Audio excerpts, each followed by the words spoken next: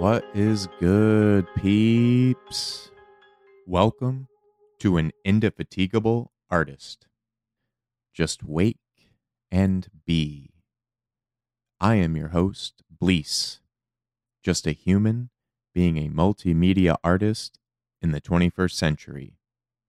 Just a friendly reminder that it's free to support. A like, comment, or a share goes a long way. You can always check out more at blease.com and sign up to the free newsletter. Softcover novels, audiobooks, and ebooks are available there as well. Thank you. Episode 4. What's it all for? What is an indefatigable artist? Why am I suitable to be the host? What the fuck have I done? What is it all for? Creating no matter what. Saying, I woke up today and it's up to me to figure out why. It's saying, I know that I'm going to die, but before I do, I am going to leave something behind. Something that will hopefully help others with this fickle, tormenting gift of life along their indefatigable journey. A helpful stepping stone to keep them out of the mud. We have to keep going. What other choice do we have? We always have the right to choose. Fuck that, I have to do this. I have to do that. Take some self-responsibility for your space and time within this universe. Choose what is best for you. You, the only one who will be there when it's all said and done. You, the only one who will be laying in that coffin. What matters is the effect you had on others. That's the only valuable currency there is in this universe. The effect I choose to have is creating art.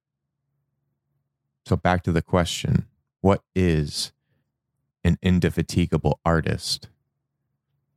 And for the record, I know I pronounce indefatigable differently. I actually hate the pronunciation Google gives for it. I prefer my way. And if you don't like it, too bad. This is my podcast.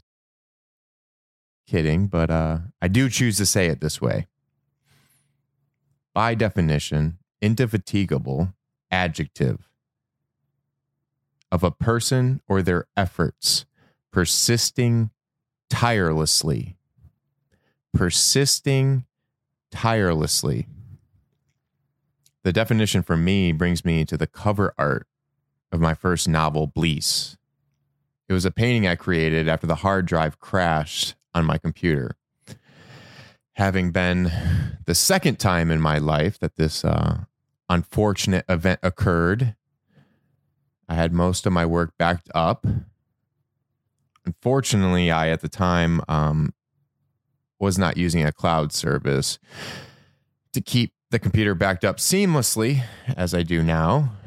So I did lose a couple of weeks of work, but still was not as bad as the first time I had a computer crash on me.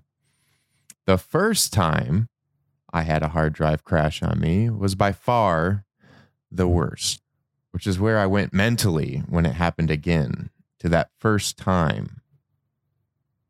That first time I lost everything I was working on. And to give you some context of what I mean by everything, I had taken the summer off school and mostly work. I still was working a few days a week on the weekends, but it was not a double shift. It was a single shift that summer. So I really stepped back away from everything to just write. That's all I did that summer. like I said, I continued working just 2 or 3 days a week doing valet. But the rest of the time, I was in that 1-bedroom apartment in Fort Lauderdale off Broward Boulevard writing. And by the end of that summer, I think it was summer 2012, I had written over 1,000 pages. 1,000 pages. I had basically both of the novels written out, a bunch of other poetry, dream writing, short stories, the beginnings of other novels. All I did was write that summer. And the hard drive crashed. It was the week before summer was going to end and I was going back to school. Just crash. The hard drive stopped spinning. I took it to Best Buy to have the Geek Squad look at it. They couldn't save it. I went to another place. I spent around $800 that was non-refundable, whether they got the information or not, to try and salvage it. Nothing could be done. I was absolutely devastated. I couldn't move. I didn't eat for a few days. I just stayed in bed and slept. It felt like I had fucking died with nothing to leave behind. It was like I would be gone and forgotten. My energy would be converted into what? Transformed into what? I couldn't answer that question. So without a computer, I took out my art box and started painting. I painted and painted and painted just random things. A lot of it didn't make much sense, but it was very soothing. Some of the pieces are what I imagined cave painting was like, something primal within. Painting with my fingers, it was something innate, something I think we all have in our soul that wants to be unleashed. Energy cannot be created or destroyed, only converted from one form to another. The first law of thermodynamics. Or look at my fellow pi baby, Albert Einstein's E equals mc squared. Energy and mass are interchangeable. They are different forms of the same thing. These paintings were a release for me. I let out all of my frustration. 1,000 pages of writing gone forever. Took a couple days to even eat. I ordered some Chinese food delivered. It was the only thing I ate that week. I couldn't speak to anyone. I couldn't text anyone. I couldn't talk to anyone on the phone. I was completely isolated and alone. Very, very dark place. And my bedroom was really dark then because I worked at night and I had this night schedule that I continued even on days that I wasn't working. I tried to take as late of classes as I possibly could. Late afternoon classes. I really was sleeping I would, wake up. It was pretty normal for me to wake up at 2 p.m., 3 p.m. during that time. If I did sleep at all. Yeah, if I did sleep. But after a week of being in that state, it was like, I say 7 days, 8 days. It may have gone up to like 9 days. It really was a blur for me. Yeah, I didn't give up. I didn't care about anything. I didn't even talk to work or anything. I just was gone, just gone. And the first place I did go to was Best Buy to purchase a computer. Everything I had saved up was thrown at that. I used funds from school to help pay for it. C's get you degrees, A's get you paid in college. Sign up. This is for all the kids out there going into college. If you're listening to this, sign up for all the scholarships and grants you possibly can. You would be amazed at how much money doesn't get claimed every semester at your college or university. I was amazed when I went there. I'm like, all of this doesn't get claimed. I mean, all it takes is literally you just filling out the application and you get it because no one else is trying to claim it. Now, this isn't the case for all scholarships and grants. There are a lot of ones that are highly competitive. Sign up for those too. You never know. But I'm just saying there's a lot of low-hanging fruit that just takes you filling out the application, which I found just amazing. Like I was truly amazed the first time I went back to college and realized that. And I just spent days just filling out all of these applications and stuff to different scholarships and grants. It was pretty awesome. So definitely recommend that. So I get that computer, and now years later, so that first crash happened at 2012, I think 2012 or 2013. I'm kind of confused. I think I definitely, or 2011, 2012. I'm pretty sure it was 2012. So years later, let's say about 5 years. So now we're at 2017, somewhere around there. This next computer crashes. I did learn my lesson. We all make mistakes, but it's best to learn from that mistake and only make it once. Only get burned once. And we all get burned. We all make mistakes. I have made my fair share. The first step is just admitting you fucked up. Learn from it as all the different angles you can. Learn from that mistake. So I did have a backup hard drive. I kept it backed up. The problem this next time, so as you overcome obstacles, you'll come across new obstacles. They're not going to be the same as before. They're always going to be slightly different. It's another learning experience. This crash, it was more about impeding my ability to get projects I was working on done. I was so close to getting things done for the website, different designs, animations, videos, all of it had to be put on hold until I could get the computer fixed or buy a new one. The other obstacle this time, I didn't have the funds to do either. I was really in a tough spot. Was in the middle of moving. You got to save up, down payment, all that stuff. We moved into another apartment at the time, and with colorful designs. We were going from one apartment to the next. Had to throw down payment, all that stuff. You know how it goes.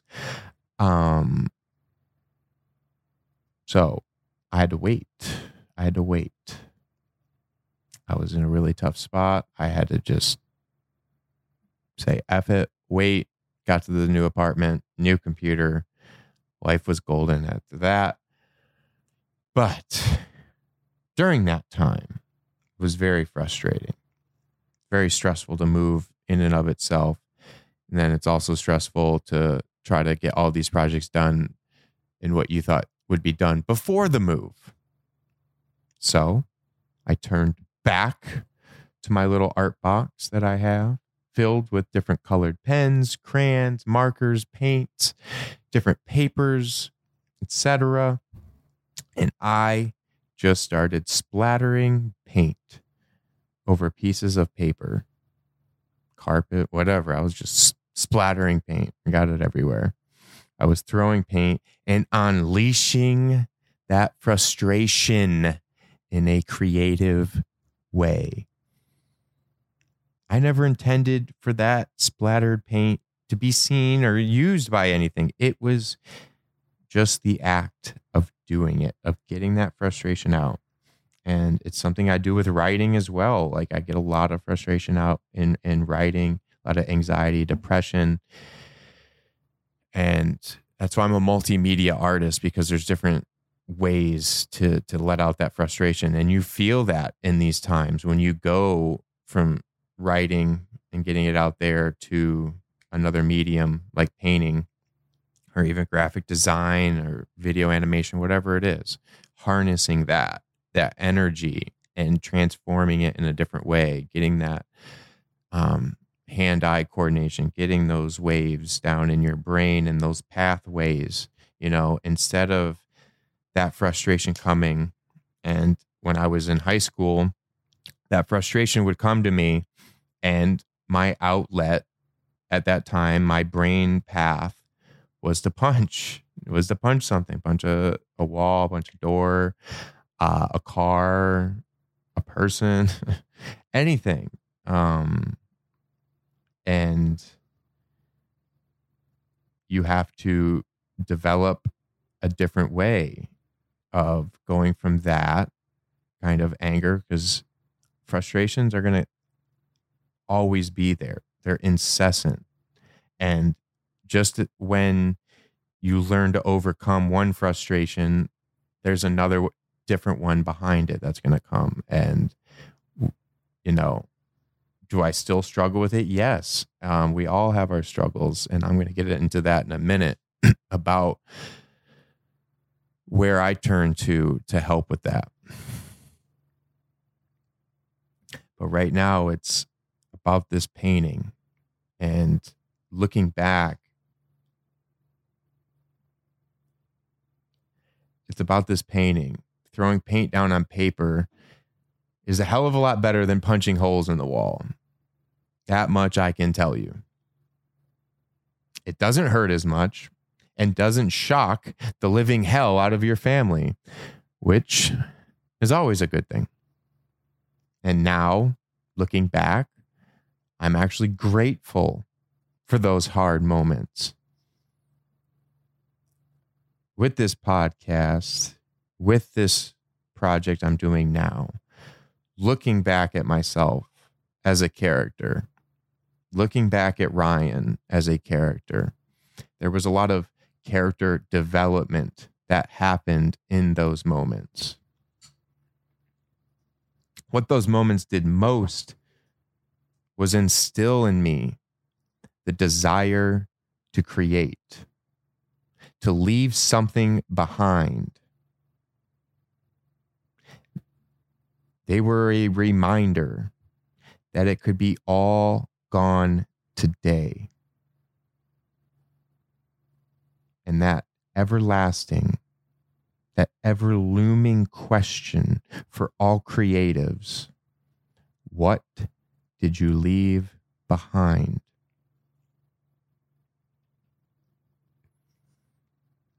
And in these moments, I questioned if everything I ever wrote or created was destroyed, what else would there be to remember me by? My energy?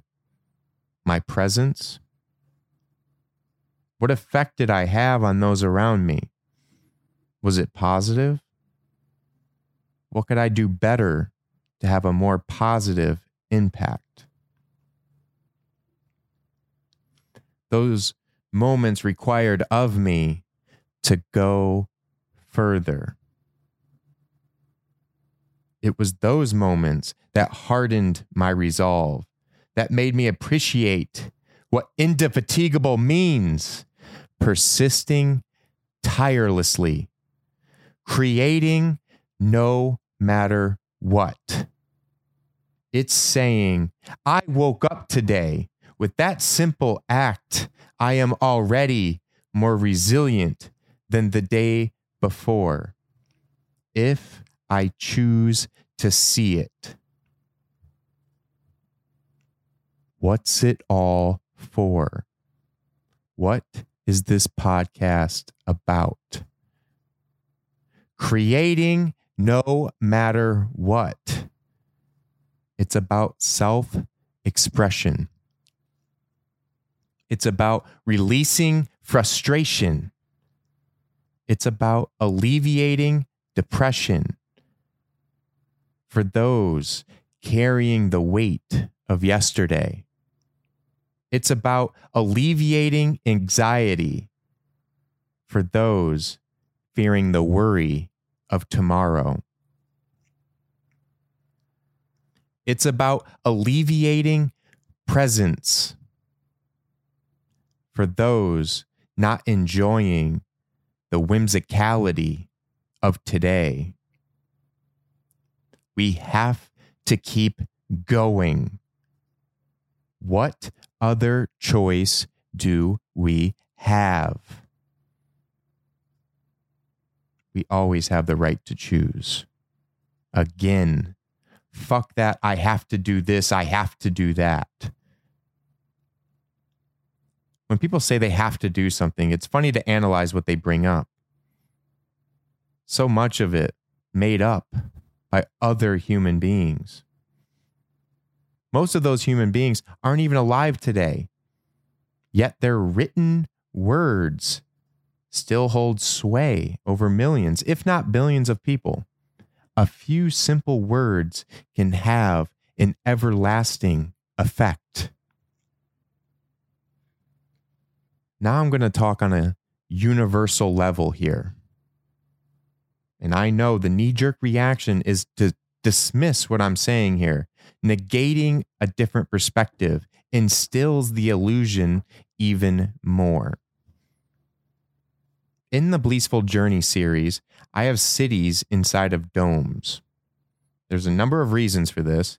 There's a practicality of these cities being on a free-floating planet that is heavily polluted, but there is also the allegorical level, the illusory dome that I see when visiting different cities. How most of the time spent awake for people is living in an illusion. They live inside the creation of others, constantly distracted, ever more so now than ever before. What is scrolling on a social media platform? It's spending time in someone else's creation, someone else's imagination. Now it's more time spent inside a computerized algorithm. In the novels, the Consumptians, Creaticisms, Misereans, and others also travel in these creature mover tubes. They constrict where they can go. They're led to just the store, to go shopping, to spend their own skin as that is the currency. All while distracted by their eye pokes, which have several needles penetrating their eyes and temples, feeding off the energy of their attention. What I love about this new James Webb satellite and the images is that it finally drew some meaningful discourse out of people. It made people zoom out of their busy life. Yes, we all know the universe is a vast place. Just too much to think about. Hurts our brains to think about. Plus, who has time to think about it? Oh, you're one of those guys who likes to talk about outer space and aliens. In this vast universe, how could we ever think we are the only planet with life on it, let alone the only planet with conscious life? And to tie it back to my novels again, I really didn't want to label my novels as science fiction, as I didn't want them to be immediately dismissed by anyone. I feel there's a large percentage of readers or moviegoers who aren't into it. And my future goal with the Bleece movies is to take animated films to that level of being taken serious, similar to what we saw with the original Beauty and the Beast animation, the first animated film to be nominated for Best Picture. But Bleach is about bringing a level of harshness to animation. It's supposed to be shocking, just as reading it is supposed to be jarring. That is how we shake up the question of what is normal. Surpass normality. Living in our own universe. In a foreign being's eye, we may not be fit. It's okay to be bewildered. Personally, I think so many adults are made to feel vulnerable when they come across ideas, concepts that they don't understand. So they use defense mechanisms like belittling to make their ego feel better, belittling the youth, telling them to be quiet, shut up. I say we need to listen to the youth more. I want to hear more about their wonder of how they see themselves in this space and time, versus being told their role, forced upon them by environmental factors. Let them be limitless for as long as they can. See where their mind wanders.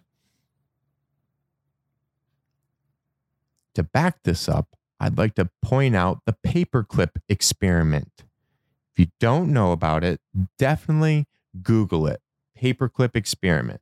In 1968, George Land and Beth Jarman conducted an experiment with children. They originally designed it for testing potential NASA engineers and scientists on how innovative they were. The researchers asked 1,600 5-year-old children how many uses they could come up with for paperclips. Then they retested those children at ages 10 and 15. And they tested a group of adults. The results were shocking. The results were shocking when we compare them to common beliefs about the intelligence of children versus adults. The proportion of people who scored at the genius level on this test were as follows. 5-year-olds, 98% were at genius level. 5-year-olds, 98% of them scored a genius level. By the time they turned 10 years old, doubled in age, that number went from 98% down to 30%. Think about that. It goes from 98% genius level at 5 years old of this paperclip experiment down to 30. And when they turn 15, it goes from 98 to 12. Only 12% of those same kids scored at a genius level.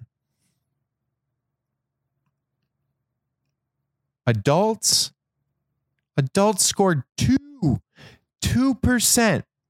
Only 2% of adults scored at a genius level. Compare that to 5-year-olds who scored 98%. Let their minds wander. Who are adults to belittle or dismiss any voice given those numbers? New perspective to our living environment should be welcomed and listened to respectfully. Question everything. Fuck that. This is the way it is. This is the way it's always been. Do it because it's what our grandparents did. Fuck that. New perspectives should be welcomed and listened to. Go further. Zoom out. Look how insignificant not only humans are, but our entire fucking planet, our entire solar system, just one of trillions of galaxies, trillions. From what we can actually see, That's just from what we have seen. The James Webb image is a speck of sand held at an arm's length. It's minuscule what we have seen. Minuscule. Just appreciate, have, as Einstein said, a veneration, a deep veneration for the universe and what it holds. Think about how much is left unseen. How many have lived and died on one planet? On one planet, you lived and died on one planet. We may be one of the last generations alive to say that we lived and died on one planet. We've gone to the moon. That's it. What have we done in the last 50 years? We're taking pictures finally. How much is left unseen? Stop belittling. Who are these adults to belittle anyone given this? Have some respect. I will say, humans are a nomadic species. We're meant to travel. We've traveled all over this one singular planet. We're one of a few species to do that. And now we're taking that deep innate need to travel to other planets. Embrace that vulnerability of not knowing what else lies out there. Embrace that. Who says the universe is to be understood by humans? It's under no obligation to be understood by us, one species among how many? We've only been around for how long? It's a speck of time just to this planet, let alone the universe itself. We live 100 if we're lucky. Some things just hurt to think about. It's why Einstein called it a spooky action at a distance. Quantum entanglement. How one atom can have an effect on another no matter how far away it is. This brings me back again to the point of saying we have to do something. What is your answer to that? When you say, I have to do something. When someone asks you to do something fun, no, I can't. I have to do this. What's it in reference to? We have to pay rent. We have to pay bills. We have to pay our taxes. We have to drive the speed limit. We have to put our seatbelts on. It's all a creation of another human being. They simply made it up. I'm not going to be a nihilist here or have that way of thinking or revolting against these. It's not about that. It's about seeing them as creations from other human beings who are no different than you or I. We're all part of the same species, occupying the same planet around the same sun in the same Milky Way galaxy. Again, zoom out. Zoom out. Zoom out a little bit. There's only 3 things I can think of that human beings have to do on this singular planet. Breathe, eat, and reproduce. Other than that, it's a human-made illusion. Think about our written laws that can be changed at will. Changed at will. How? Because another human creates a new law and gets others to agree to it. How much rent do I have to pay? That's up to another human being to decide. How many bills do I have to pay? Depends on how distracted I want to be. And now what happens if I don't pay rent? What happens if I don't pay those bills? What happens if I don't drive the speed limit? What happens if I don't put my seatbelt on? It's frustrating. I know. I get it. My point here is to tell you to take time for yourself. You have time for yourself. You just have to make it. You have to make time for yourself. Now that I have listed a bunch of shared frustrations, I want to do a quick exercise. This comes from Dr. Joan Rosenberg, whose teachings have really helped me with my anger and anxiety. I recommend looking her up as well as her book, as it's very transformative. In her book, she talks about the 7 difficult emotions. I mentioned this earlier that I would talk about it later on in the episode. So this is that.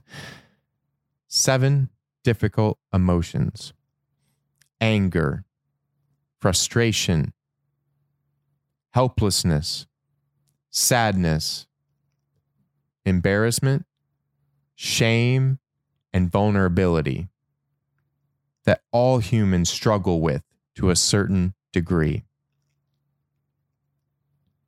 Now, if you can, if you're in a safe space, not driving down the freeway, if you are, I implore you to come back to this and really give it a try. It's really simple, but over time will have a profound effect on your daily life. Close your eyes.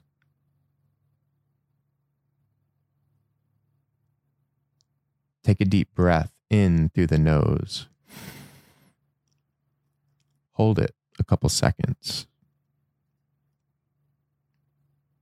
Breathe out through your mouth while saying the words anger and frustration.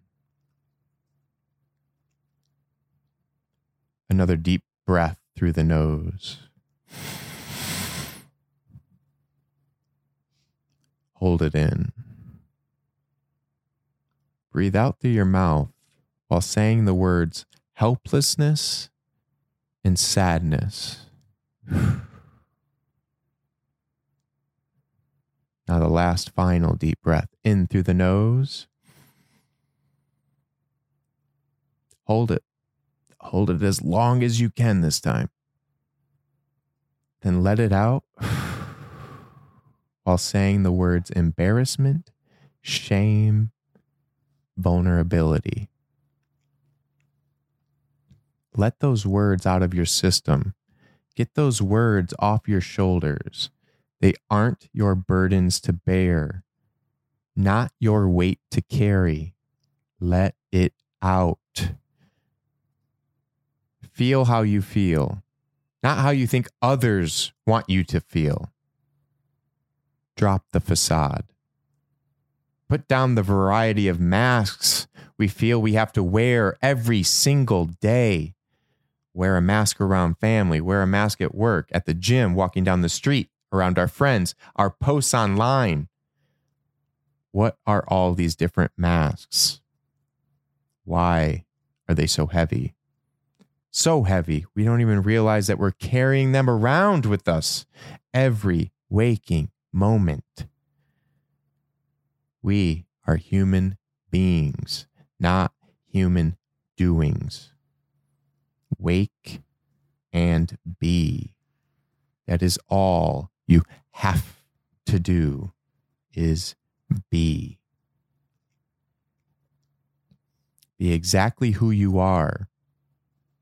You are right where you need to be, whether you like where you're at or not. You are still here, right now. And that is all that matters. Embrace that vulnerability. Grow from it. You woke up today. With that simple act, you're already more resilient than the day before, if you choose to see it. Take a good hard look in the mirror. Know that you have done all you can to spread your energy to all you know, not only in this moment and to those people around you in the present, but those who you have yet to meet, future generations. Leads me back to the initial question. What's it all for?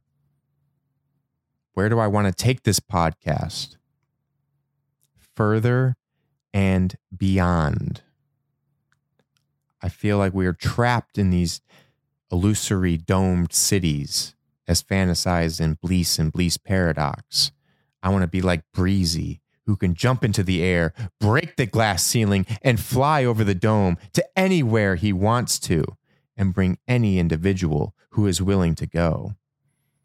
What's it all for? What is this podcast for? It's to tell others to write down their frustrations, to get them to zoom out.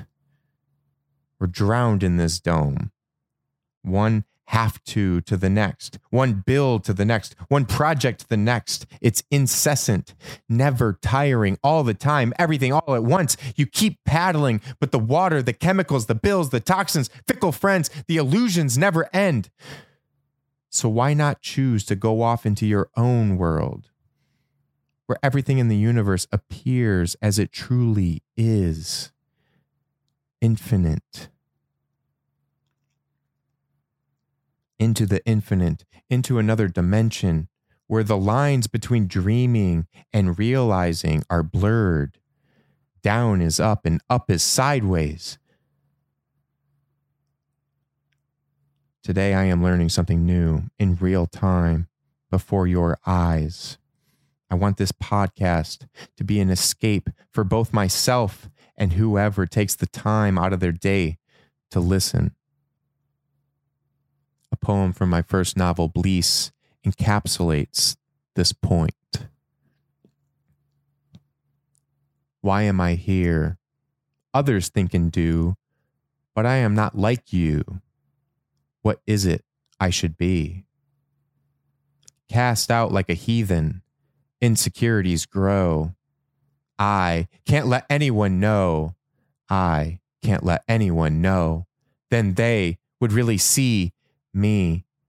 Sit on my chest, crush my heart, make me confess.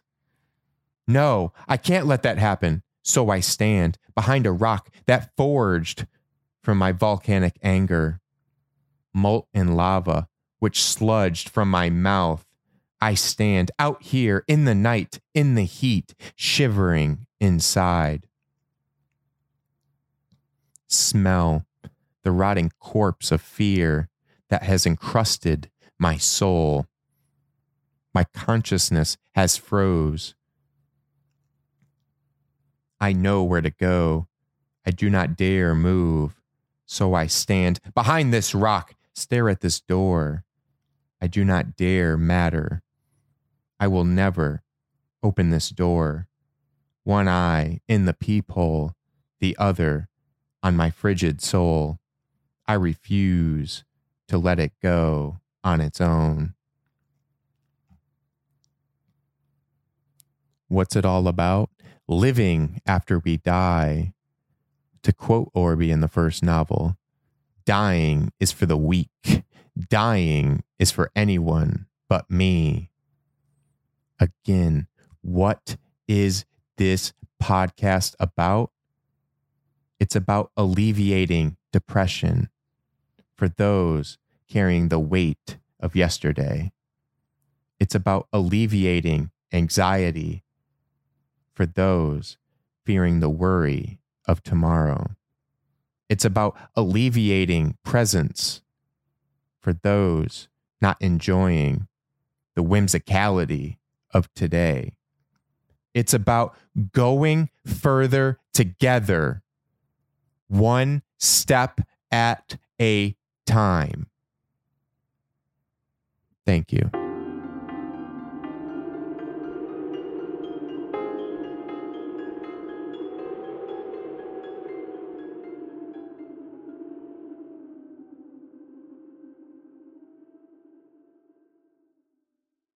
Thank you for listening. Be sure to like and comment. It's free to support. A like and a share goes a long way. Softcover novels, audiobooks, and ebooks available at Blease.com. Let's go further together, one step at a time. See you next week.